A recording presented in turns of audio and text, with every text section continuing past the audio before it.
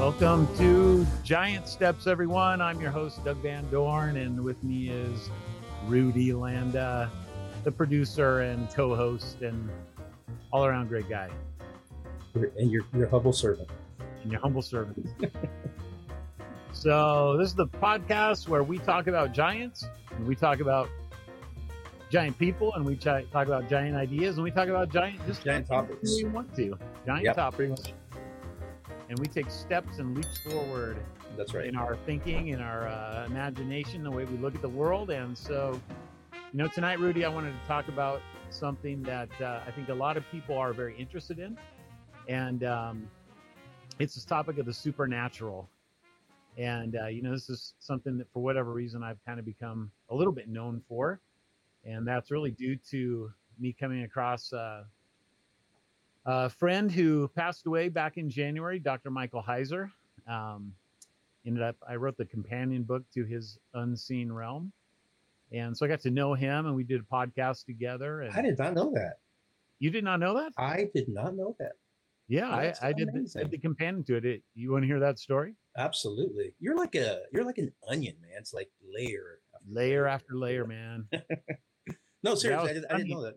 Yeah, I didn't know him from Adam. And so, I'm sitting here trying to figure out all this stuff that he's teaching. And I didn't know anybody.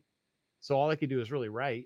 And so that's how the giant book came about. But then I put together a catechism on the supernatural, because I'm like, I guarantee nobody's ever done this. Plenty of normal catechisms on basic theology, but on the supernatural, I don't think so. And then one day it just kind of hit me as I was passing it out to folks in the church, and they said they liked it. I was like, I wonder if I wrote to Dr. Heiser, if he might actually write me back. And I was just thinking I would self-publish it and then see if he might do a blurb. But he wrote back within 30 minutes, and he said, he's like, man, I totally want to publish this. I was blown away. That's what he said. Yeah. What year was this? How long ago? Oh man, I suppose this is 2015 or something like that. It's been a little bit. Yeah, that has been. So I actually had 130 or 40 questions in it. And he actually wrote me back about an hour later, and he goes, I can't publish this. And I knew why. It's because the ending of my catechism was all this eschatology stuff. Yeah. And it wasn't really that he disagreed with it, but it was that it didn't have anything to do with his book. So I wrote him back and I said, hey man, I gave it to you to do anything that you want to with this thing. Yeah. So if you want to mess it up, do whatever you want to. If there's something you think you can use, go ahead and do it. Yeah. So it was pretty funny. He knew that I'm a Reformed guy and I like the Reformation. So he cut it down to 95 questions, 95 pieces. And so it ended up, they ended up publishing it through Faith Life and the Logos publisher, Logos software publisher. It's a good thing you didn't find it nailed to your door or something. That would have been bad, man. Know what I would have done. So anyway, this is something I've taught for a long time, and it's something I think a lot of people have a hard time getting their mind wrapped around. And because Mike's gone, it's kind of, the baton has been passed, and those of us who were discipled by him, we really need to pick up the slack and help people try and understand what he was doing with this worldview. So he actually called this thing a lot of things, but one of them that really stuck in my head when I was reading his book the first time before it was published, and he was giving it out for free on his website to all his groupies that would listen to him on Coast to Coast. He called it the Deuteronomy 32 worldview. And I think when I first met you, we kind of talked about that a little bit. And this is kind of the whole step from the giants really into the watchers. Yeah. And the watchers, and for me, it's into Christ himself. So, it is a fun topic, but it's also something that's super relevant. And the way I like to talk about it to people is that there's kind of 3 stages to this thing, to help them get their mind wrapped around it. And I have 3 or 4 Bible texts that we'll look at for each one of those. No, I suppose we can maybe put those up on the screen later when people are watching it. Yeah, so I think a lot of people have kind of problems with this, thinking about the supernatural in the Bible. And I like to look at this not as changing anything that we believe, but as adding to it. So like moving from a 2D to 3D. Yeah. Or for those of us who are older, now I wasn't old enough to remember this because I think it was in 63 or 64. I wasn't born, but moving from black and white TV to color TV. Doug, I'll have you know, being from South America, I remember well when color television came to Latin America, to specifically to Bolivia where I lived, and it was yeah, I remember commercials saying it's too the script of the voiceover. It's too bad the television's in black and white, or you would love to see these colors of these cars. And these are like commercials. Yeah, and we're talking about mid 70s, late 70s. Oh wow! Know? Yeah, so you guys were a little bit later. Oh, a little bit. I remember that it was actually the first season of Star Trek. So that was I think 66. That was the year that they moved to color TV because I thought everything before that, Gilligan's Island, I think the first season of it was black and white. It was the same time, and then the next season color. Yeah, like Star Trek never would have worked if it was in black and white. Oh yeah, absolutely. So Roddenberry lucked out with that. Oh, yeah. So that's what we're doing. We're looking at Star Trek Living Color here when we come to the supernatural world. Yep. So what I want to do is kind of take this in 3 sections for people, and we're going to look at what he talked as the 3 falls of the Bible. So standard theology, going back really before Augustine, but he kind of popularized it with original sin, is really focused on the Garden of Eden story. Right, with Satan in the garden and the fall of Eve, and then giving it to Adam, and then Adam falls, and then in Adam we all fall, and so the whole idea of this is original sin. This is where we inherit our sin and stuff like that from, and so the church is really just focused on the Genesis 3 event. Now I won't get into this. This could be a different podcast altogether, but Dr. Heiser did not believe in original sin as taught in the doctrine of original sin. Although he did believe that every single person was sinful, he got there a different way. But I think one of the reasons I think he did that is because he saw the second fall story of Genesis as really of more importance to the Jews than the Adam and Eve story. And I've thought about that a lot over the years, and I think he has a point, but I also think he probably underestimated or underspoke about the Genesis 3 story, because the Jews did write about that. They wrote entire books about it, like the book of Adam and Eve and stuff. So so that would be the second story. We're going to look at the Genesis 6 story and the fall of the Watchers to get the giants. That will help set us up for the Deuteronomy 32 stuff. And then the third fall story is also going to set us up for the Deuteronomy 32 stuff, because this is really the Tower of Babel story. And that's where we'll talk about the inheritance of the nations. So maybe like the epicenter of everything we're going to talk about is Deuteronomy 32, 7, 8, and 9. And so I want to go to that. And this was actually the passage that I first dove into this, because I actually was preaching on Exodus, something in Exodus. I don't remember what it was. And I had come across this article from this scholar that turned out to be Heiser on Deuteronomy 32:8, and a little textual variant at the end of this verse. The phrase is the sons of God. And a textual variant is basically when some scribe took whatever the text was and changed it for whatever reason. Maybe they thought that it was something else, or maybe they were trying to interpret it. And so the alternate reading of it is the sons of Israel. So sons of God or sons of Israel. That's a huge, huge deal. Yeah. And anyway, he wrote this huge paper on it, and I was so fascinated by it. That was my deep dive. So I'm going to read I'm going to read the 2 verses, and then I'll come back to the 3rd verse here a little bit later. But it says this: remember the days of old, consider the years of many generations. Ask your father, and he will show you, your elders, and they will tell you, when the Most High gave to the nations their inheritance, when he divided mankind, he fixed the borders of the people according to the number of the sons of God. So that's that's the ground zero for what we're going to look at. Everything that we're going to see here in this episode is going to kind of be focused laser like on that verse. And then, so it's almost like a funnel. So the Genesis stuff will go towards the middle of the funnel, and then that will take us outward to the New Testament and why this all matters, you know?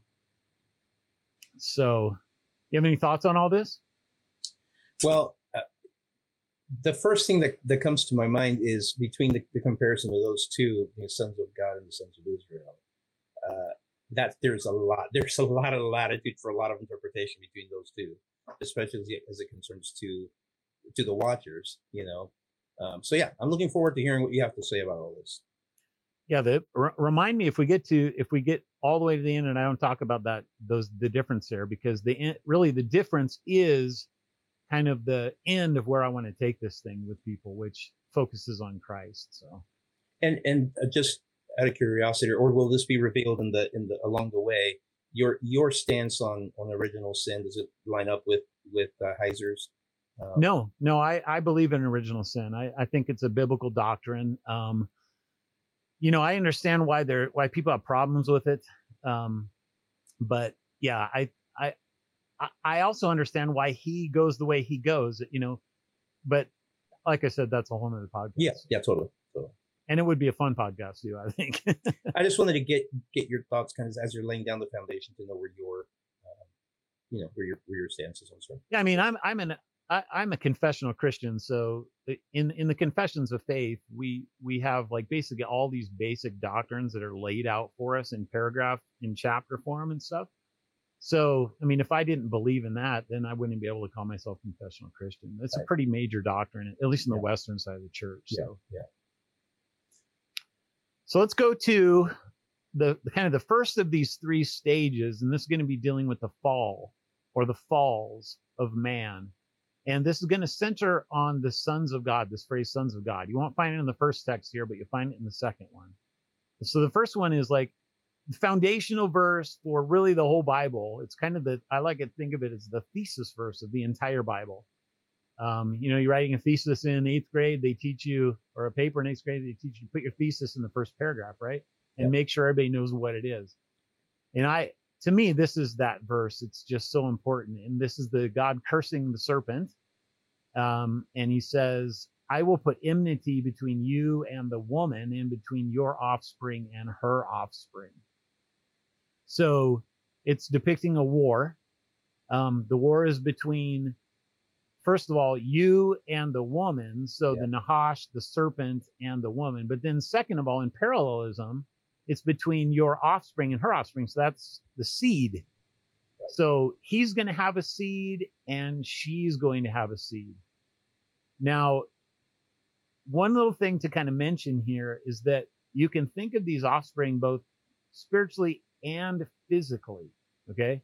So spiritually, we can think of anybody who is offspring of Eve by faith, you know, trusting in Christ, and anybody who's an offspring of the devil by unbelief. So Jesus calls the Pharisees sons of their father, the devil.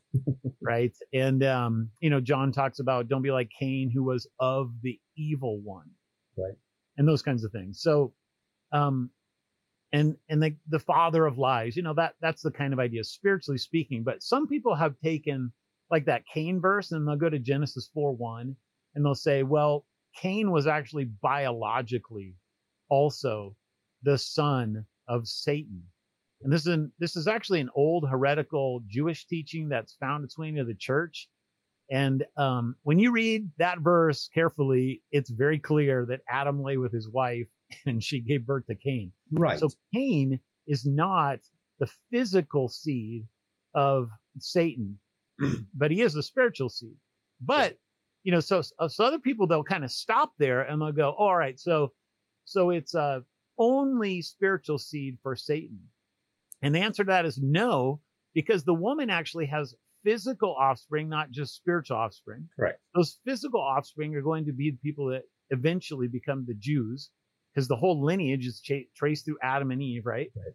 But the physical offspring of the Satan comes in the second of these three fall stories. All right. So in the first fall story, the woman eats the fruit, forbidden fruit. She falls into sin. Adam falls with her. And then this is what like Romans 5 is talking about, that all sin in Adam and stuff. So that's the original sin. That's the first fall of man. It's incredibly important to everything else, because here we have not only the explanation for human sin and depravity, but also for the gospel. Because as that verse finishes, the seed of the woman is going to crush the head of the seed of the serpent, right? So that's the gospel, the good news that we will get to by the end of this. But first we got to get to some intermediate stages, right? So second story. This is Genesis 6:1-4, one of these passages that a lot of people have no idea what to do with. I can remember early in my pastoral ministry, people asking me, and I just kind of said, I don't really know. And I just went with the standard answer of who these people were. And I said, well, basically what's going on here is that you have Christians marrying non-Christians. They're like, well, how does that create giants? Right, and I said, right. I don't have any idea. Giant mistakes. So, yeah. So then, reading Heiser was the first person that I saw that really kind of explained this in a way that I thought, actually makes a lot of sense. So here's the text. Genesis 6:1-4. When man began to multiply in the face of the land, and daughters were born to them, and the sons of God saw that the daughters of man were attractive, and they took as their wives any they chose. Then the Lord said, my spirit shall not abide in man forever, for he is flesh, and his days shall be 120 years. The Nephilim were on the earth in those days, and also afterward, when the sons of God came into the daughters of man, and they bore children to them. These were the mighty men of old, men of renown. So it's this little four verses that set the stage for the flood event. And they feel like they're kind of out of place, and people don't really know what to do with it. We have long parallels in like the book of First Enoch, the book of Jubilees, and other places that talk about this in more detail, that give, and this is very important, they give the universal, the 100%, every single person on the planet that we know of opinion of what this meant. That includes every Jew, and that includes every Jew up through into the 2nd century, and every Christian into really the 4th century.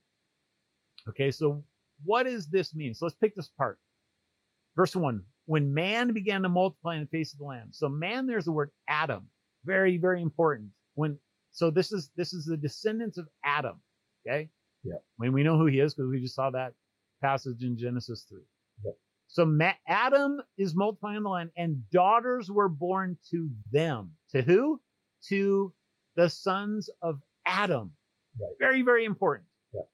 So now the sons of God see the daughters of man are attractive.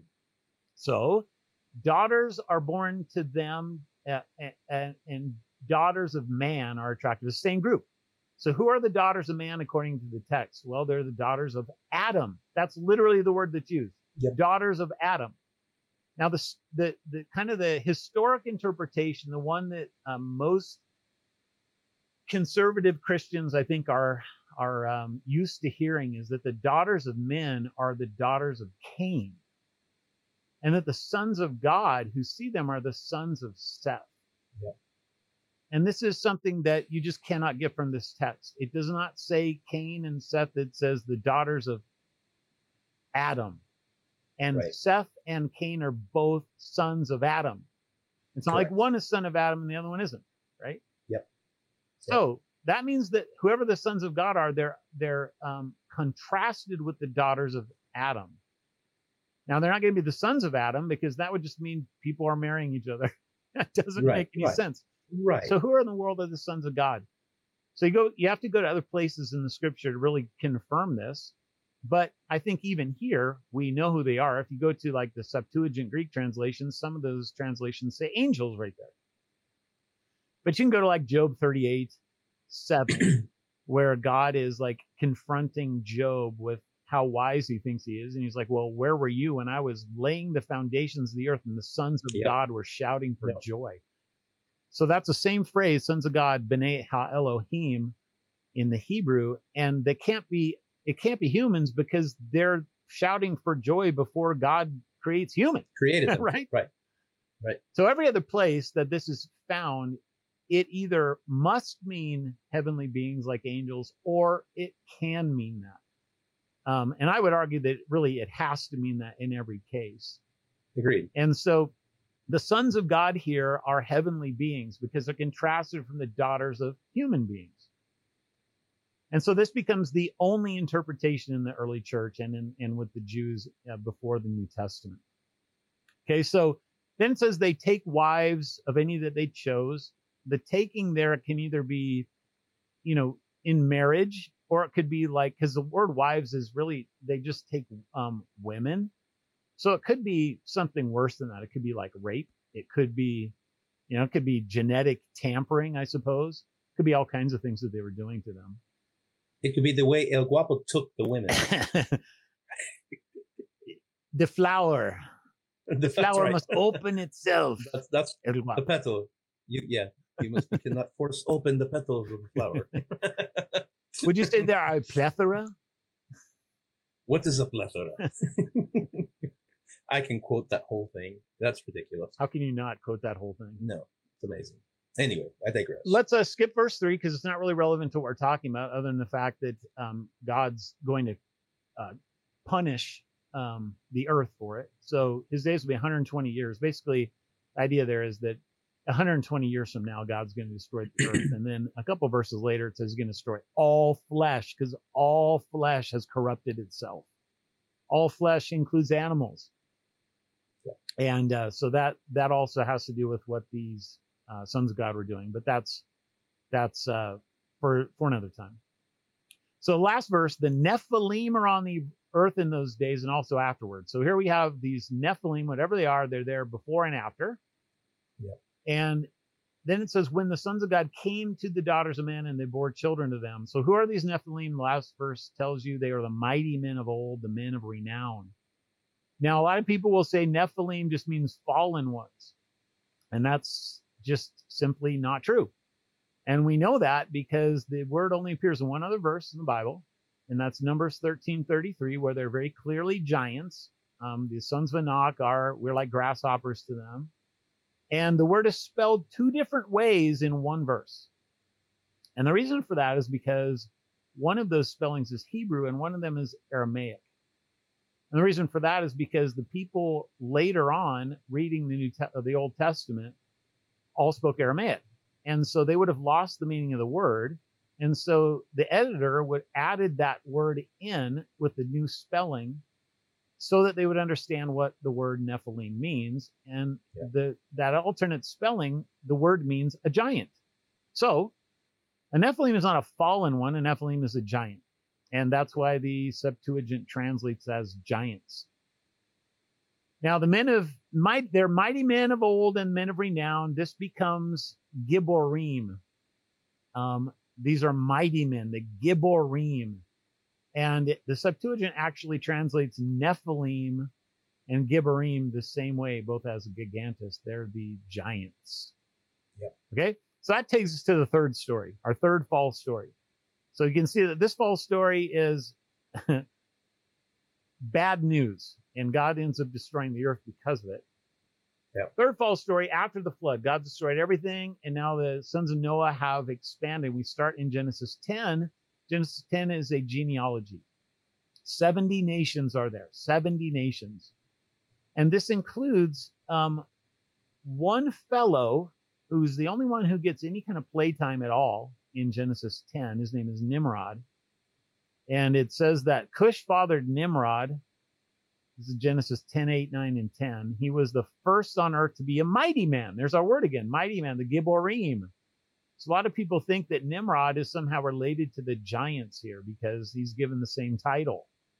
And I think that that's right. I agree with that. He was a mighty hunter before the Lord. You could also translate that as against the Lord. So in other words, he's fighting against the Lord. Therefore, it is said, like Nimrod, a mighty hunter before the Lord. The beginning of his kingdom was Babel. And then it gives other cities. And this is really important because Babel is what we find in the next chapter, chapter 11. Babel then is Nimrod gathering all the people of the world together. They come to build a tower. This tower is basically a reimagining of the Garden of Eden. It's a giant mountain, a giant ziggurat. Eden was a mountain, as we know from Ezekiel. And so they're basically trying to recreate the meeting place where God is on earth with man, except for instead of God doing the creation and him putting man on it, they do the creation and put themselves on it. Right, right. And then they try to contact the gods, and then for it, God punishes mankind and separates them into the 70 nations of the world, according to the genealogy. All right. So that becomes the third false story. And it's into this that we're going to move to stage 2 of what we're going to look at tonight. So in this stage 1, we've looked at the sons of God, and we've also kind of seen the beginnings of something that will come up here that we read earlier with this idea of the number of sons of God are divided according to the men are divided according to the number of the sons of God, dividing, inheriting, all this kind of stuff.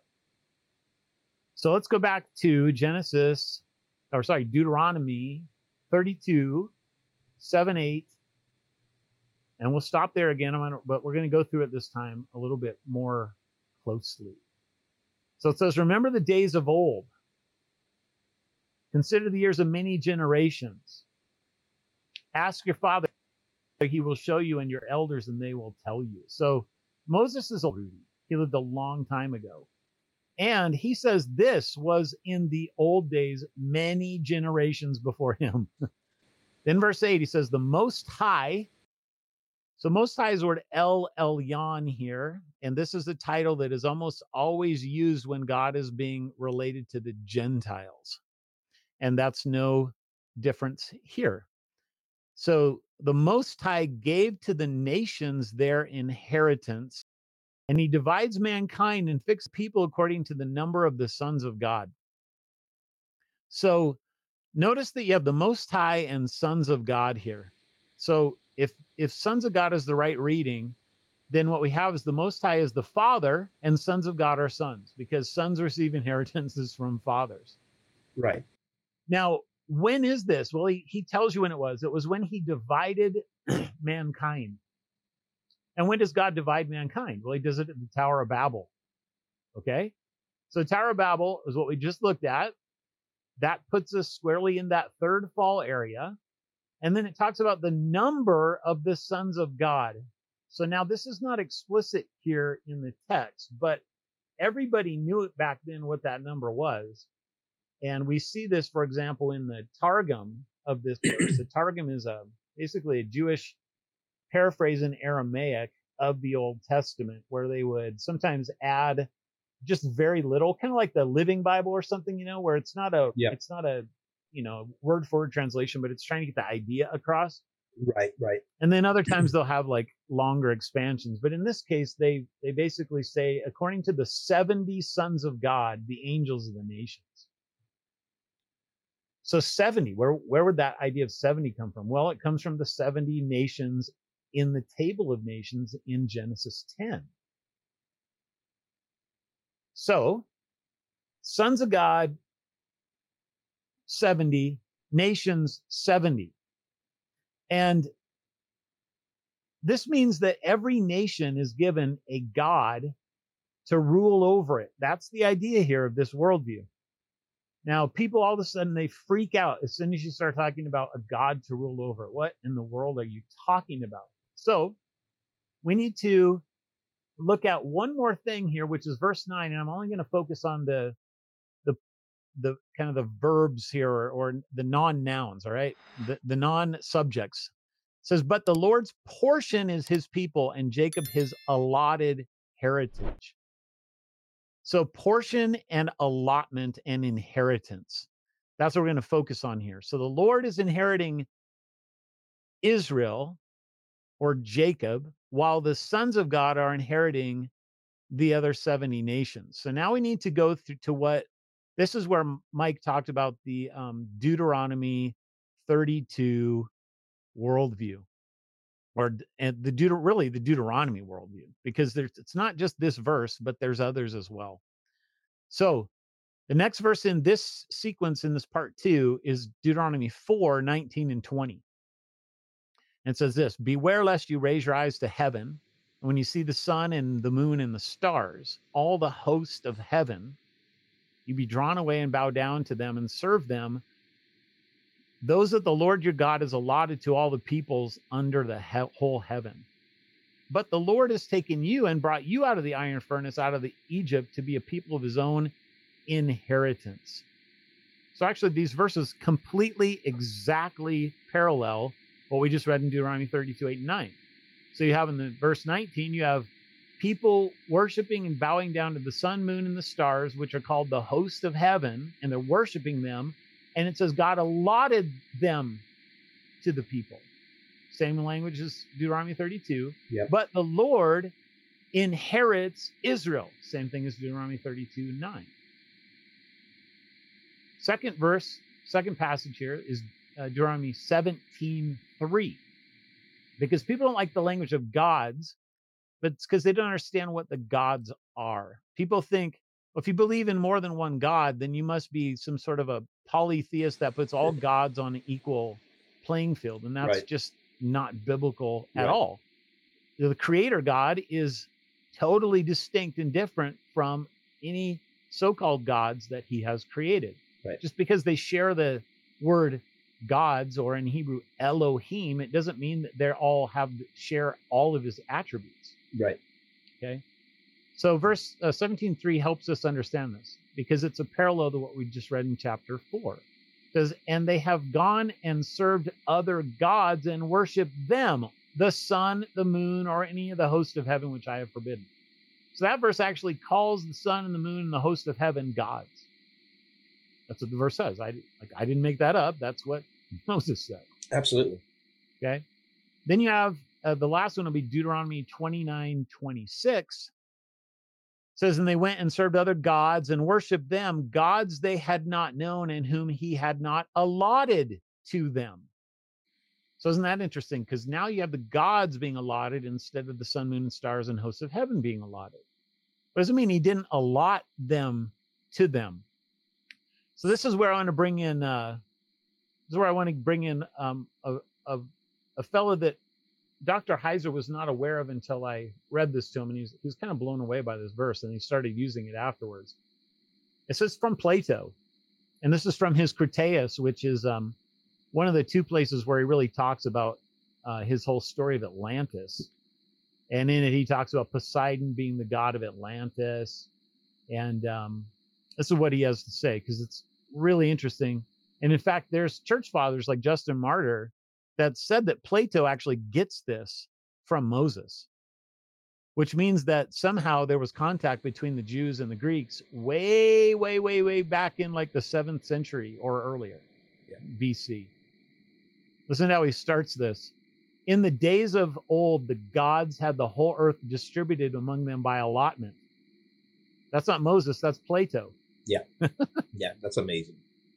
It's crazy, right? Absolutely. And then he goes, there was no quarreling, for you cannot rightly suppose that the gods did not know what was proper for each of them to have, or knowing this, that they would seek to procure for themselves by contention that which more properly belongs to others. They, all of them, by just appointment, obtained what they wanted and peopled their own districts. And when they had peopled them, they tended us, their nurslings, and possessions, as shepherds tend their flocks. And then he goes on to say that Hephaestus and Athena were distributed and received Greece by allotment, because we are the wise and good people of the earth. Very interesting. That's very, very interesting. So, Greece gets one particular god, and Babylon gets another, and so on and so forth. And there's another way to help people see this, that doesn't use the term Elohim or gods, but uses the term prince. Okay, so you go to Daniel 10, for example, and you find Daniel 10:13. It talks about the prince of Persia would not let the angel, they were having a battle. And it took 3 weeks for him to answer Daniel's prayer because the prince of Persia was like somehow blocking him. Now, explain to me how, if this is talking about, like a King Cyrus or something, how a human king could block an angel for 3 weeks. Not happening. Not happening. It's not happening. And then you also have, just a few verses later, Daniel 10:20, it talks about the prince of Greece. Well, that's literally what Plato just talked about. These are the princes of the gods. It's the same idea. The princes are the gods, or the watchers are the angels. They're all just different terms that convey different senses of who these entities are and what they're doing. Definitely. Okay, so biblical idea, we see it right here in Deuteronomy. And if you can get your head wrapped around the fact that there are these entities that have been allotted to the nations, and that God said, you're not to worship these entities because you are my people. Whereas those people, they were given to them, and they were given to them, by the way, as a punishment. Really, it's a punishment to both the gods because they get us, not exactly what you want to inherit. Right. When you know anything about how wicked we are, but we get them, and not exactly what you want when you understand how wicked Satan is, right? Right. So, exactly. And by the way, Satan, I believe, is the prince of Rome. Yeah. So, do tell. That helps put a different spin on it. You put a name to it, then all of a sudden you can go, oh my goodness, the prince of Rome. Yeah, this is why he could offer Jesus all the kingdoms of the world, because the Roman Empire ruled the world and he was the prince of Rome. Yeah. So this is a punishment. They're getting each other, and let's see what will happen. That's basically the idea. God knows full well what's going to happen.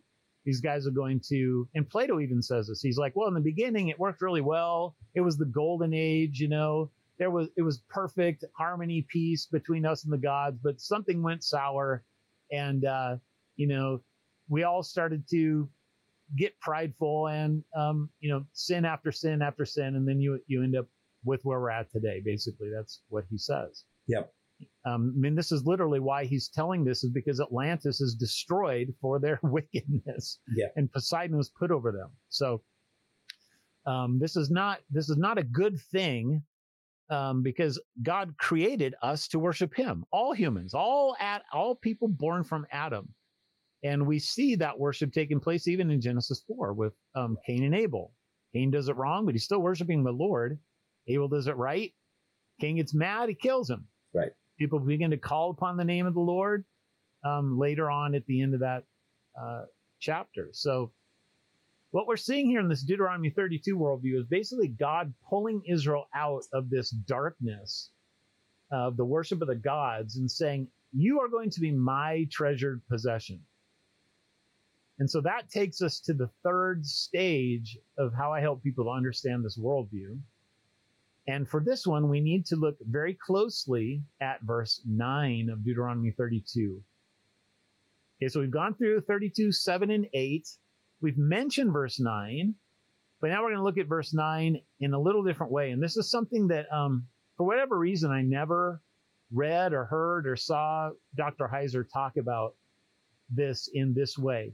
But I think it's necessary, okay? So that verse says, the Lord's portion is his people, Jacob his allotted heritage, or his allotted inheritance.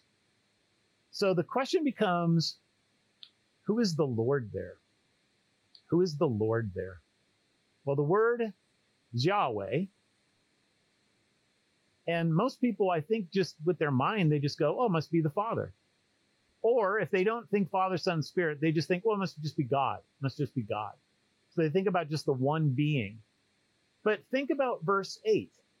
When the Most High gave according to the number of the sons of God. So we saw the Father, Most High, sons of God. Sons receive inheritances, right? Right. So, verse 9, the Lord's portion is his people, Jacob, his allotted heritage. If the Lord here is receiving an inheritance, what does that make him of necessity?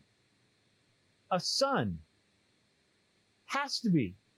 Because fathers don't receive anything in God as an inheritance. And God, as God, already has everything.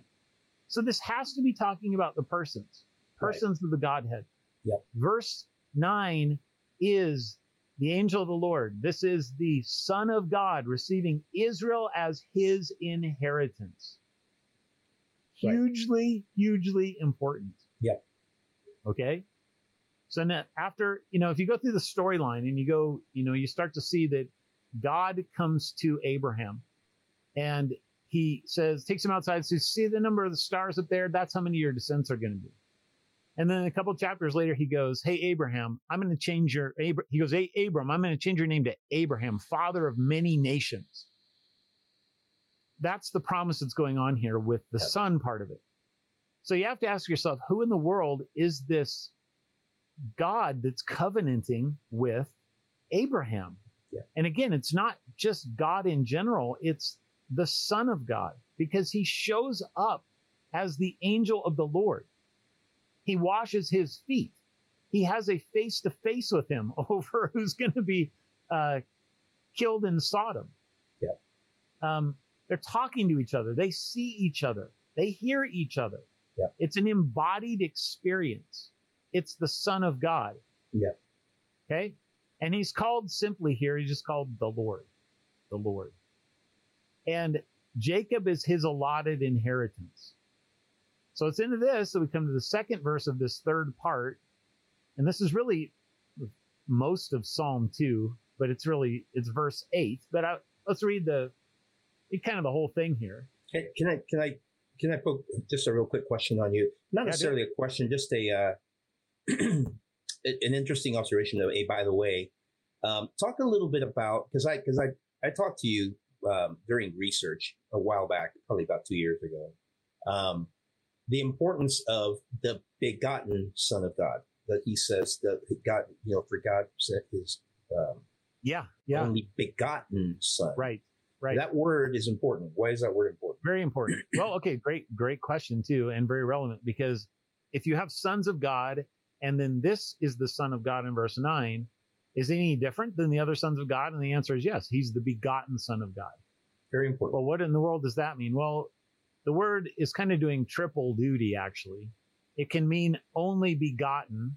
So in that sense, he's the only eternally begotten Son of God. In other words, he's not created. Right. He's always eternally the Son, whereas all these other sons are created. Okay, he's also the unique Son. So the word begotten could derive from the Greek word monogenes there can either come from the root to beget or unique. Those are very similar Greek words. So if he's the unique Son, it's the same idea. There's no other Son like this Son. In what way? Well, because he's very God of very God. He is God. Right. In fact, John 1:18, it kind of helps people see this, and it really freaks people out when they read it in the ESV. So it says, no one has ever seen God, the only God. That's actually literally the only begotten God. Yeah. Who is at the Father's side has made him known. Well, wait. There's two gods in that verse. No one has ever seen God. The only God who is at the Father's side has made him known. What? How in the world am I supposed to make sense of that? Right. How can there be two gods? Well, it's because it's speaking of God in the persons here, not in the divine essence. There's only one God. That's clear everywhere in the Bible. Yeah. But in the sense of there is a Father God and there is a Son God. In this case, the Father's mentioned by name, but the Son is called the only begotten. The ESV just calls him the unique Son. So he's the only God. He's unique. And then the other one is beloved. There's also a wordplay with beloved, but with those. And beloved is what, the Father calls Jesus at his baptism and at the transfiguration, my beloved Son in whom I am well pleased. Nobody else gets that title from God except for the eternal Son of God. In the Old Testament, he's the angel. In the New Testament, he's Jesus. Does that answer that question? Absolutely. Yeah, like I said, I felt it was relevant to bring that one up right there because I know that at one point, in working on that particular segment, the controversy or the sons of God. The Bible goes out of the way. At least the translation, our translation, goes out of its way to say that he's the only begotten Son. So that differentiates him than all, like you said, all the created gods. And super important question, just for us to realize that this Son here is unique. There is no one like him. He is not just the first of many. He is before all things and created the many. Yeah, exactly. Okay. But nevertheless, he's still receiving an inheritance. And that inheritance at this point in time, starting with Abraham and going into the nation of Israel, is that people, the Jewish people. They are his allotted inheritance. But it doesn't stay that way. And this is what's so cool. And this is why I love giving people this whole kind of series of verses in a row, because it really helps them see why in the world this supernatural worldview matters. And it matters because it's the most Christocentric, God-exalting, Christ-honoring thing I can tell people, in terms of salvation history, in terms of us, uniting humans and heavenly beings together, in terms of the whole package, right? So Psalm 2 is the second stage in this. So Deuteronomy 32:9 is the first stage in this part of it, because he's inheriting Israel. Now Psalm 2 expands it. It starts off with the question, why do the nations rage and the peoples plot in vain? So nations and peoples, that's fine. And the kings of the earth set themselves, and the rulers take counsel. Now that's an interesting one, because kings of the earth is set against the rulers, which would make you tend to think the rulers aren't of the earth. And in fact, that's the same word in the Greek translation of the Old Testament as the prince of Persia. The rulers are the heavenly beings, I believe. Yeah. So the kings of the earth and their correspondent heavenly rulers, they're all counseling against who? Well, now you have another pair, the Lord and against his anointed. So the first Lord is the Father, and the second is the Son. He's called the anointed, or the Messiah. Yep. His anointed. Okay? And then what do? They say, let's burst their bonds apart and cast away their cords from us. In other words, we don't want to obey anything they have to tell us. We do not want them to be our master. Yep. So then it says, he who sits in heaven in the heavens laughs, and the Lord holds them in derision. So I think Father and Son here are laughing and scoffing at this stupidity of the people and the gods. And why? Because it says, he will speak to them in his wrath and terrify them in his fury, saying, as for me, I have set my king on Zion, my holy hill. I will tell of the decree. The Lord said to me, you are my son. Today I have begotten you. There's your begotten word, although It's different in Hebrew. Right. But nevertheless, it's still the same idea. So this is one of the most, verse 7 here is one of the most quoted verses in the New Testament for Jesus. So this is a psalm about Jesus, the one, the Lord and his anointed, that's Father and Jesus. The one who sits in heaven laughs, and the Lord holds him in derision. That's Jesus and the Father. And then again here, I have set my king on my holy hill. That's Father sets the Son on his holy hill. I have said, you are my son. Today I've begotten you. And then verse 8 is the one that's so relevant. Ask of me, and I will make the nations your heritage, and the ends of the earth your possession. So in other words, Israel was never meant to be the end all of this. Israel was supposed to bring the nations to God through their own righteousness and missionary endeavors, but they didn't do it. But God knew that, and God had a plan anyways. And we know that because he changed Abraham's name to the father of many nations, not just one nation. Right. So then you come to Psalm 82, which is the capstone of this whole deal. And it says this. We'll read the whole text here. God has taken his place in the divine council. In the midst of the gods, he holds judgment. So the world is the divine council. Well, this is the court of heaven, It is heavenly beings. And in Psalm 89, it's very explicit that this court, this council, is in heaven, in the skies, and that it is God's. It's angelic beings. Again, very reminiscent of the way that the Greeks imagined the pantheon of gods. And and not just the Greeks. And it's not just Mount Olympus. You find this in Scandinavia. You find this in Japan. You find this in the American Indians. You find this in the Mesoamericans. The Aztecs have it. Yeah. The Egyptians have it. The Babylonians have it. Everybody has it. This is not unique to Israel. What's unique is how they conceive of the God who is over the divine council. Yeah. He can't be deposed. He's not like Zeus or, before him Kronos, who can just be taken out. Right. Because he's the creator God. So I don't want to derail you from the main thread that you've got going. When we interviewed, his name escapes me right now, our Egyptian linguistics guy in Cairo, he made a very he kind of picked on me a little bit, because I said to him, what does in imagining what heaven looks like, the average person imagines, you have the Trinity and you got a bunch of angels, right? But really, if you look at it from a pragmatic standpoint, there is, and I used the word, and he made fun of me at first, but then he had to take it back. I said there is a civilization, if you will, in heaven. And he kind of laughed at me, and he said, he in good fun, the good spirit is being funny.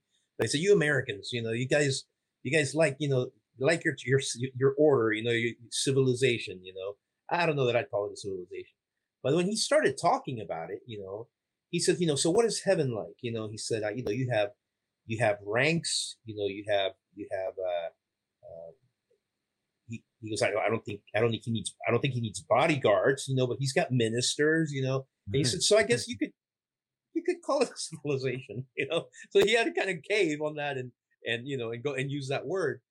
But so my question to you would be, and I'd love your thoughts on this, would be, when we're talking about a council, when we're talking about ministers, obviously every single being in that council, minus the begotten Son and the Holy Spirit, was created by God, And so what capacity do you feel that they function in that council? It certainly can't be, it isn't, I'll just say it isn't in an advisory capacity. God doesn't need them to, I want to make sure that I'm getting that I'm doing the right thing. Do you concur? I don't see that being the case. What do you feel that looks like? Yeah, it's not advisory in the sense that God needs somebody to help him think through how he's going to govern the world, right? Right. But it's rather that God gave to these. This would also another bunny trail, but it could be in a whole nother show. Yeah. God gave to his sons of God, whether they're heavenly or earthly, his image, and so he wants them to rule as vice regents, if you think of it like that, as little princes, where he's the king, because it pleases him to give beings intelligence and self-awareness and consciences and all these kinds of things. He wants to share that with his creation. It's called communicable attributes. Incommunicable attributes are that God's omnipotent, omnipresent, all knowing, all those kinds of things. The only one who is without sin. But communicable attributes are things like knowledge. We have knowledge. We just don't have all knowledge. Yeah. Right. We have holiness, but we're not perfectly holy, and we can fall away from that. Yeah. So these communicable attributes in us they're mutable. They change in us. Yeah. We can do them well, or we can do them not well. And so we're actually going to see, as this psalm continues, just in the next 3 verses, part of what it was that they were supposed to do, and what he originally gave them, set them over the nations to do. Like God didn't just do it punitive.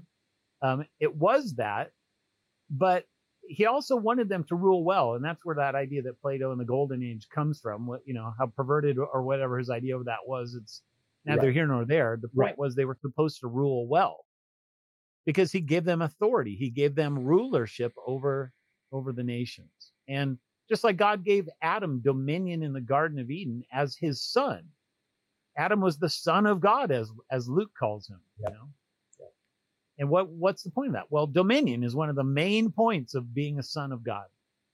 Rulership, authority over the sphere that God put you in charge. Yeah. Which I guess works you know, in a microcosm as much as it does all in proportion. You know, he continues to give from the princes. Well, princes of the air, I guess, became something else, but yeah, that dominion goes down. You've got his creation ruling over the air, you know, the powers of the air, Adam over the garden, et cetera, to all the way down to us, our individual houses, land, purposes, careers, you know. Exactly. I mean, the creation mandate of dominion for Adam was the earth. And so all his children, it's wherever they are on the earth, you know. And then the idea seems to be that in the heavenly realms, the sons of God had rulership up there. But this place is such a great jewel, this earth, that they wanted it for themselves. And God didn't give it to them. And that really made Satan upset. And so he, you know, that's really the impetus for the temptation and why he wanted Eve to fall, hoping that if she and Adam fell, that they'd be cast away, which is exactly what happened, and that maybe they might get authority, which is exactly what happened. Yeah. Right, exactly. So we will come back to the idea of the gods here in a minute, but because it's also related to the Israel sons of God thing in Deuteronomy 32:8. But we can't. I want to give us more information so that we can understand better why that change is in that Deuteronomy 32:8 verse and what is going on in verse 1 here. But let's look first and see what they did. How long will you judge unjustly and show partiality to the wicked? And then Selah is the word that means pause, probably. And give justice to the weak and the fatherless. Maintain the right of the afflicted and the destitute. Rescue the weak and the needy. Deliver them from the hand of the wicked. So God is like, I set you as judges over the peoples, and you refuse to do what I told you to do. Now, people will say, well, gods can't judge like that. They don't do anything for the widows and the... Well, of course they do. That's the whole point of God, the Lord, setting up these laws in the book of Deuteronomy and other places where he is the God of the orphan and the widow. That's what he says throughout the Psalms. I'm the God of the orphan and the widow. I take care of the helpless and the homeless. And so that was the job they were supposed to do. How? Well, first and most important way is by giving the people just laws so that they would actually know how to live and rightly, but they didn't do that. They gave them corrupt laws that caused, just like what we're seeing in our civilization right now, when the law goes away, what happens to the people? And so if somehow there's a spiritual element component to the laws that are given to the nations, well, these creatures did not do what they were supposed to do. So this idea that gods can't rule is ridiculous. They rule through the king, just like Yahweh appoints Saul and then David and then David's children after him to rule in his stead as really a vice regent, as a king of this particular area. God's still sovereign over the whole thing and the King of Kings, but it's this more microcosm of places where they rule. Do you think that during those early years, which you know, we're talking about over such a big span of time, from a practical standpoint, from a working standpoint, it would seem to me that a lot of those sons that were ruling, these princes that were ruling these areas that God assigned to them, they were probably working cross realm, wouldn't you think, with kings, with authorities, with the leadership, if you will, of the human realm, I would think. No? Every ancient culture believed that the kingship came from the gods, that the gods established Absolutely. a particular group of people. Yes. And so that by definition, you have to have some sort of interaction between the gods and the king. How did that happen? Was it physically in person? Was it through visions? Was it in dreams? Was it through smoking ayahuasca? I don't know how it happened. The thing is, I mean, and we know this, that in a lot of the civilizations, the kings were seen as almost as gods. So it makes you wonder. It makes you wonder if in order to prop up the kingdoms or prop up the kings, if maybe like for example the story of Pharaoh and Moses, you know, where they actually were given a certain amount of superpower or supernatural power, whether it be through their witch doctor that a lot of these people had, you know, or their chief magician or whatever, but something that gave them clout, something that gave them believability of the supernatural, so that the common man would fear him. Don't you think? Yeah. Well, we could go down like a conspiracy bunny trail for this one. Although I think there's biblical justification for it. So when God picked Saul, it's really interesting because it says that he was a head taller than all the other people. Right. And the reason why is because the Israelites wanted a king like all the other kings had. What does that mean? Yeah. Well, I think what it means is that the other kings, the original bloodlines, were Nephilim. They were the ones who ruled. And this is why you have, like in Greek mythology, the demigods are the ones ruling here on earth. Yeah. That's the Nephilim are the parallel to the demigods of the Greeks. Yeah. Or the Babylonians or wherever you want to go. So if that's true, then that means that those kings actually had something in their bloodline that already had what you're talking about. The I don't know how it works, right? But the ability to have increased divination or magic or whatever the case might be. Well, we know that a lot of the ites, for example, a lot of them had definitely had Nephilim blood. And then on the table of nations, I believe, if I'm not mistaken, and I know that Gary Wayne said this, that they are the only branch in the family tree that doesn't have a beginning, you know. So yeah, we do know that, at least we know that the ites had a lot of them, and a lot of the kingdoms that were ordered to be destroyed and burned down to the ground, you know, cats, dogs, everything, had ties to the Nephilim. You remember when King Saul, he loses his kingship, really, because he sacks this place and takes this guy named Agag, the Amalekite, who's the king, and he keeps him alive. And he's like, well, God will be really happy with me for that. And Samuel comes in, he's furious. Right. Well, the thing is that Agag, we don't get descriptions of his height, although the Jews, if you go and read Jewish folklore and rabbis and stuff, they all say that he was a giant. Really? And the reason why is because he came from the Amalekites. And the Amalekites are one of those groups in Genesis 14 that are in the giant wars. Okay, so another perfect example. So God wanted these people utterly destroyed, and Saul wouldn't do it.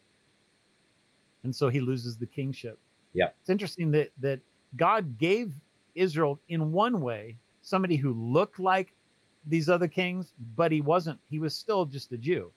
So then he picks David, who's just like this little runt guy, you know, probably 5'4", 5'5", something like that. Because when he ends up fighting Goliath, you know, that's the whole storyline. That's the seed storyline. The little guy. The woman's seed crushing the head, which he literally did. He literally cuts off Goliath's head, the seed of the serpent. Yeah. So verse 5 now, so these gods are supposed to rule justly. They don't. God gives another statement here. They have neither knowledge nor understanding. They walk about in darkness. All the foundations of the earth are shaken. Well, what is that talking about? Well, it's because heavenly beings are ruling wickedly everywhere. It's into this actually, and this into the Deuteronomy stuff, that Paul goes to Athens. He tells these people, no, God's near every one of you. You've just been groping around in darkness because whoever's been ruling over you, this is evil. But this unknown God, I want to proclaim him to you. And all you have to do is call upon him, you know. So he calls the Athenians out of that darkness. The foundations of the earth are shaken everywhere, and gives them the gospel. Verse 6 is really important. It says, I said you are gods, sons of the Most High, all of you. So here's the sons of God again, sons of the Most High. It's the exact same idea as Genesis 6. It's the same idea as Deuteronomy 32:8, the sons of God. They keep showing up in all these places. They're all talking about the same storyline. It's not a coincidence. Yeah. I said you are gods, sons of the Most High, all of you. Nevertheless, like men, you shall die. Well, now wait a minute. Some people will say that the gods here are the Jews or the rulers of Israel. Where does that come from? So now it takes us back up to verse 1. You go in and read the New American Standard Version, it would say something like, God has taken his place in the great assembly, the assembly of Israel. In the midst of the rulers, he holds judgment.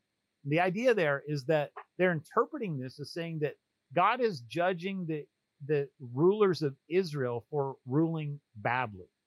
But the thing is, there's no justification for that anywhere in the context of this psalm, or in the parallel with Psalm 89, or in the Deuteronomy 32 worldview, which is all the passages that we've been looking at. Think about this. Why would a man be told that he's going to die like a man?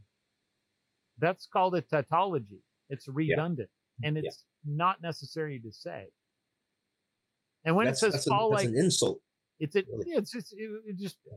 ridiculous to say that. Right. Say like fall like any prince. Well, they are princes because they're archons. They're the gods of the nations, so they will fall. They're not exempt from being judged. Right.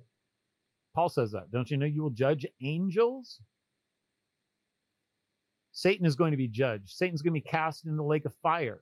Yeah. So yes, these creatures do have an end, and that's the point here. But then verse 8 comes along. Arise, O God, judge the earth, for you shall inherit all the nations. Now remember, in Deuteronomy, the Son of God inherited Israel. In Psalm 2, the promise was that if he asked, he would inherit the nations. Now, this one is, arise, O God, and judge the earth. Who is that? Has to be the Son of God. Right. And now it's no longer, just ask me and I'll give it to you. Now it's a done deal. Yeah. You shall inherit the nations. Why? Because this God has just taken his place in the divine council, this Son of God, and he has just held court and showed them that they are all guilty of violating the law and they will be punished. Yeah. Meaning that there's only one left standing. And what will happen? He will inherit the nations. And this is the language and the promise into which Jesus is born of a woman. Very important, because in the Old Testament, he's not a woman. He's not born of a woman. In the Old Testament, he is an angel. In the New Testament, he comes as a man. He comes as the Son of Man and the Son of God, both man and God. Because the gods held rule. He is the King of Kings, and the only God can do what he's going to do. But the promise was given to men, to Adam. The promise was given that that they would be sons of God. And so in the New Testament, Christians become sons of God. Do me a favor, if you don't mind. Expand a little bit. You said in the Old Testament, he comes as an angel. Are you making reference to the angel of the angel of the Lord? Yeah. Yeah. In the Old Testament, for the people that don't know, expand on that just a little bit, if you would, because like what you're saying makes total sense. So in the Old Testament, Jesus is the angel of the Lord. He comes as the angel of the Lord. He is the angel is the God of Israel. Jacob says, my God, the angel who is with me all my days. The angel is the one who says, I covenant with Israel. I'm the one who covenanted with Abraham, Isaac, and Jacob. You broke my covenant, he says. This is the Son of God who's inheriting Israel. In the New Testament, he doesn't have angel flesh. He's not an angel. He is now incarnated in human flesh. He was not a human being before this. Right. Almost everybody gets this wrong. the angel of the Lord is not a human. He's an angel. He doesn't have human flesh. He has angel flesh, whatever that is. He's not a human being. He's not incarnate in the sense of being a human being in the Old Testament. He's still there. Likely, he's still real. And likely that same entity type that crosses back and forth between realms a lot. You know, the guy, yeah, sure. the guy that can bring the Annunciation to Mary, the guy that can fight with the Prince of Persia, you know, and the guys that can sit down in Sodom and Gomorrah and have dinner with exactly with Lot's nephew, you know. So the angel, and in fact, me and my buddy Matt, who wrote the Angel of the Lord book with me, we talk about this idea called the poof theory. Some people are like, well, God is just kind of poofing in for a moment, and then this whatever this thing is that called the angel of the Lord, it just poofs out of existence. No, it doesn't. It goes back to heaven. Heaven's a real place. It doesn't. It's like it's not like he exists and then he doesn't exist. He's there. He's up here. Now he comes down here. Then he goes back up there. It comes back down here. It's just by the laws of physics of the spirit realm, that particular type of being can do that. We perceive it as poof. Yes. They're just waltzing back and forth as they need to. Yep. Now somehow in the womb of Mary, this second person of the Trinity that was somehow the angel of the Lord. Now this second person is this man Jesus. Don't ask me how all that works because I have no idea. But I believe that's what the scripture absolutely teaches. It's completely unique in all of world history. So absolutely. Good luck understanding it. But we can at least explain. It's up there with truly and honestly, you know, in a manner without faith, trying or claiming or trying to understand how the Trinity works. You know, we just don't. You know, and that's okay. Because some things have to be relegated to faith. So yeah, you're right. And that faith is not irrational, and we can think through it, but it is faith. You have to believe these things are true. And the Bible tells us that we will understand it one day, which I think is amazing. You know, great point. So Jesus comes, and as the man, then he carries out all these things Adam was supposed to do, and then he ends up inheriting the nations. He becomes, all authority has been given to me in heaven and on earth. So go and make disciples of what? Of all nations. This is the fulfillment, initial fulfillment of Jesus taking his reign and authority. We're not waiting for him to carry out, to somehow pick up authority in the future. He has all authority right now. Something that a lot of people forget, especially when times get really bad and they think God has forgotten us or doesn't care or isn't able to do anything about it. No, Jesus has that authority right now. He's delegated that authority to the church. And if the church decides that they're going to drop that authority by not preaching the law and the gospel, then what do you expect is going to happen in this world? So Rudy, that's how this worldview is so important to me, why I've been so fixated on for so long, and why I love to tell people about it. And you know, it's a hard thing to get your mind wrapped around, especially if you're not used to thinking about supernatural kinds of things, but it's not impossible to do.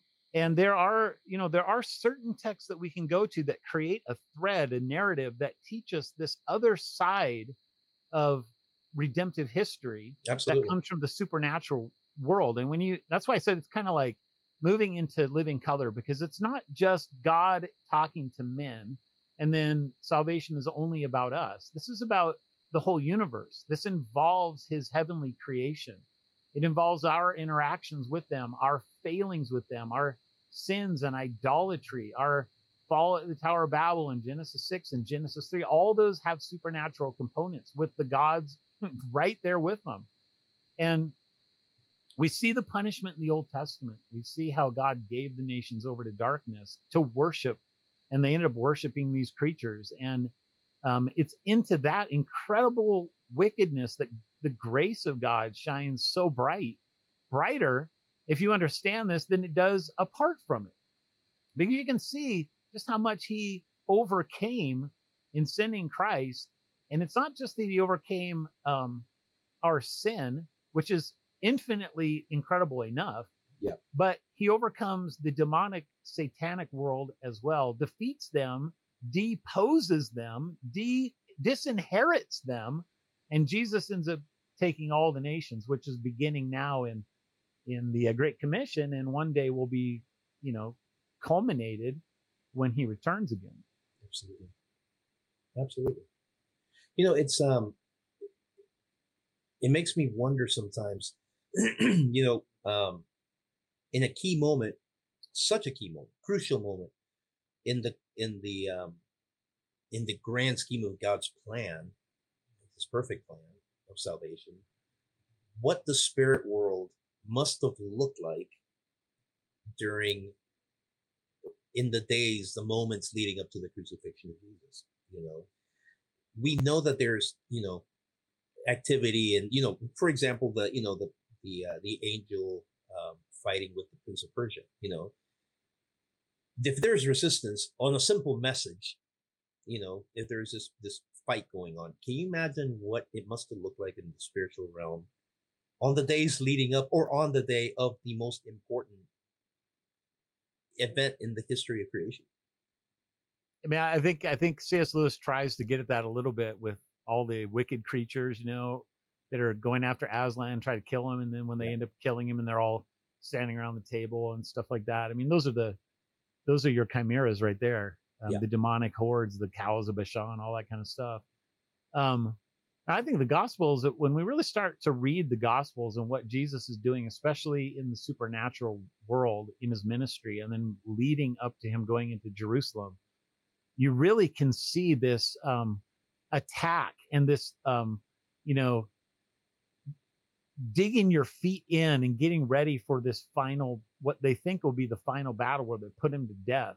Yeah. It's really amazing. It's not just the Pharisees. I mean, it's the devil himself. I mean, he's entering Judas. He's going after Peter. The things leading up to that at the Transfiguration, and Jesus is trying to pray, and they're sleeping. Exactly. And he's all but told them they're going to kill me. He's literally just told them that at the Last Supper. And can you just back me up in prayer? And these guys can't keep their eyes open, So yeah, I mean, it's very, you're right. You're absolutely right. It's very, very obvious that there's so much happening in that spiritual world that we don't think about. And once your eyes are open to this supernatural realm in a way that's real.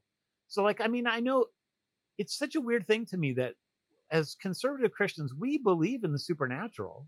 We believe in God, a Trinity. We believe in a resurrection. We believe in the deity of Christ. We believe in miracles. We say that we believe these things, but as soon as you start talking, stop right there, though. But stop right there. Don't go much further. Don't get deeper into it. Exactly what it is. It's almost surreal, and I think we've been taken over by materialism and naturalism and evolution and rationalism, way, way, way more than we like to think that we have. Oh, absolutely. It's funny when we started the film, the Angels and Giants. I have a very dear friend of mine who's one of our editors. There was an Answer Quest, and great guy, man. He's a solid believer, been a believer, probably most of his life, and so he was trying to wrap his brain around what the film was about, So I told him, it was, the story of the Nephilim, and Genesis 6, and he looks at me, and again, man, if you knew this guy, you'd say, I know this guy's a Christian, he's a believer. But he looks at me, he goes, really? And I said, yeah. And he goes, you have enough to do a 2-hour special on that, And I said, dude, you could make a career out of this, Yeah, people have exactly. There is so much to talk about, because I think that's where the disconnect happens, that the mention of the Nephilim is so brief in that passage that it kind of gets siloed into its own little account of this little thing here, and that's it. Well, people don't realize that it's basically if you were looking at it underwater, it's just the hump of the whale that keeps that goes back underneath. Exactly. It's such a big and all encompassing subject, and like you're right, and when you start to see it that way, you realize that it really underscores what a perfect thread there's a word for it, a stream of consciousness, the entire story of the Bible is. It is an unbroken stream. Once you start to see that way, you just see that it really, that battle that gets declared in the garden rages on every single verse in chapter and verse of the Bible, all the way to it's today. Always there. Yeah. Now, one maybe the kind of last thing to tell people is that a lot of people think that this is not knowable stuff, and that you're just speculating about all this stuff, and you're running to the pseudepigrapha and the apocrypha and Greek literature and blah blah blah, and you're just bringing all this into the Bible that's not actually there. We haven't done anything anywhere else except the Bible tonight, have we?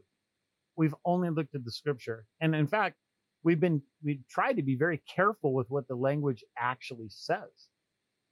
Yeah. And you can get it from the Bible. It's just that, and I think I've got a kind of an outro line for our podcast now. I got the verse that I think explains what I want to do with this, and it's Proverbs 25:2.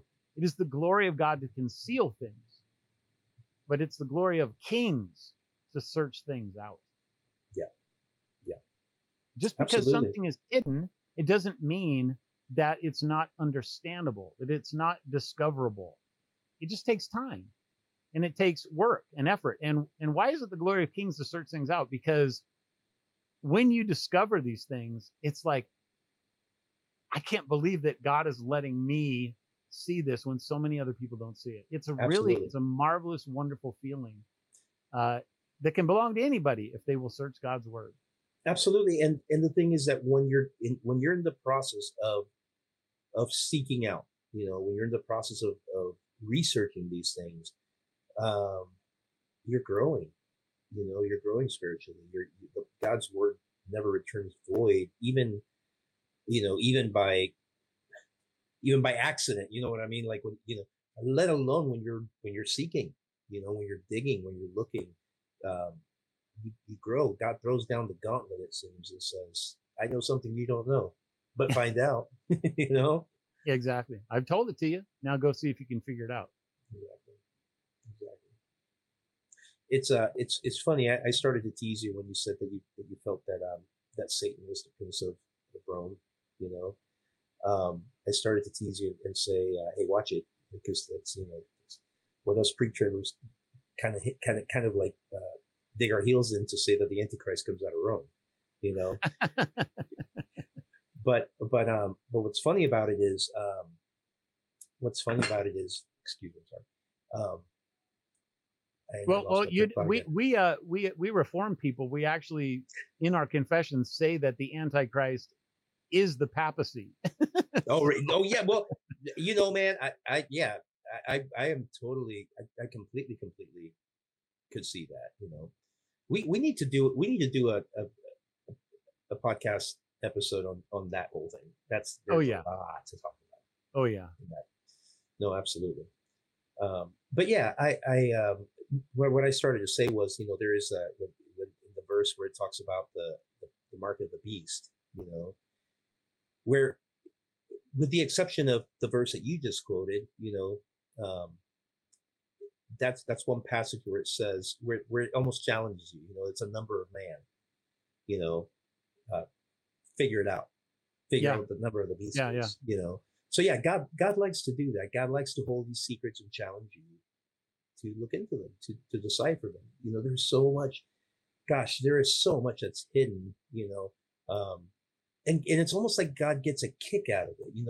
He leaves these amazing things like what. And again, I don't want to get myself in trouble here, because I am not endorsing gematria. I'm not doing that. But what is interesting, and I'm sure you saw it on the film, when you can actually figure out that the number of pi, 3.14, actually has a traceable, using gematria, a traceable origin in the name of God. But my point isn't necessarily to say, oh wow, that's really cool, which I think is cool, but to say God hides, God loves hiding, leaving us all kinds of Easter eggs for us to find. He throws the gauntlet down. So I agree with you 100%. I think, we've not strayed from, we're not, this is not the episode where we're digging into proving, the benefits of the Book of Enoch or anything like that. But just within the Bible, just purely with scripture, there is just so much to be unearthed and discovered there. Yeah. And, with something like gematria, I mean, which is a real thing, because the Hebrew and the Greek both have numbers attached to the letters. So it's a thing. And that can get really esoteric. But the stuff we're talking about here, I mean, it's esoteric only in the sense that it's hidden, but it's only hidden because we've forgotten about it and because we're not looking for it. When you're a parent, you have a 2-year-old, you hide Easter eggs different than you do if they're 18-year-old, right? Exactly. Does anybody who's 18, do they still do 18-year-old Easter eggs? I suppose. I think we probably did that with an 18-year-old. But you hide a Easter egg for a 2-year-old in absolutely the most plain sight you possibly can. Right. I wouldn't. That's not esoteric, right? But it's still hidden to that kid because absolutely they don't know where it is, and they're going to look for it. And that's really what we're looking for. Well, and like I said again, like bringing my friend again, but bringing him back up again. He's somebody who knows the Bible. He's somebody who's probably read it all his life and everything. But it's that daring to think outside of the box, and daring to look at the verses that are lesser known, lesser heralded, if you will, and all it takes is looking at something. Myself, man. I mean, I've told you this before. Before I knew the story of the Nephilim, I knew, but I had treated that scripture almost like a speed bump. You right. read, you go right over, and you keep going. Right. So, but yeah, it's that stopping to look outside the box and looking to see that there is a lot deeper than there is at face value. And the amazing thing is, and obviously our thing is giants and the Nephilim and the Watchers and all that. But the amazing thing is that the Bible is so chock full of these type of things in infinite ways, with other topics and other, topics of the things that we face, the things that we face every day. And the more we dive into the Word, the more revelation He gives us. And He hides the eggs according to our age. It's funny. One of the interesting things about this topic is that I think a lot of people, they have a tradition that they've inherited, and the tradition, we all inherit tradition. Tradition is not a bad thing, but when tradition is allowed to stop your thinking process, and you just default to tradition, then you've kind of given up the whole idea of sola scriptura, where the Bible is what our authority is. And what's funny is that nothing that we've talked about here tonight wasn't known by Christians in the early church. Right. It's just that, other things kind of get in the way for good reasons and bad reasons, and you forget it, and then you just kind of let what you've heard dictate how you think, instead of actually going to the text and letting it tell you what it says. And unfortunately, that's the road of religion is paved with a lot of that. A lot of it is, absolutely. So anyway, I hope this was helpful for people, and it's one of my favorite topics, and I know Rudy likes this topic absolutely as much as Thank I do. You so much.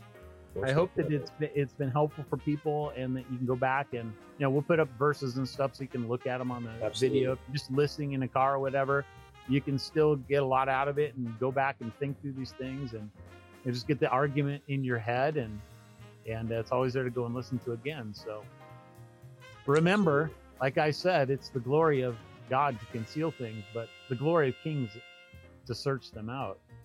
And you've been listening to Giant Steps, and I'm Doug Van Dorn. If you like what you've heard tonight, please go and subscribe to our channel.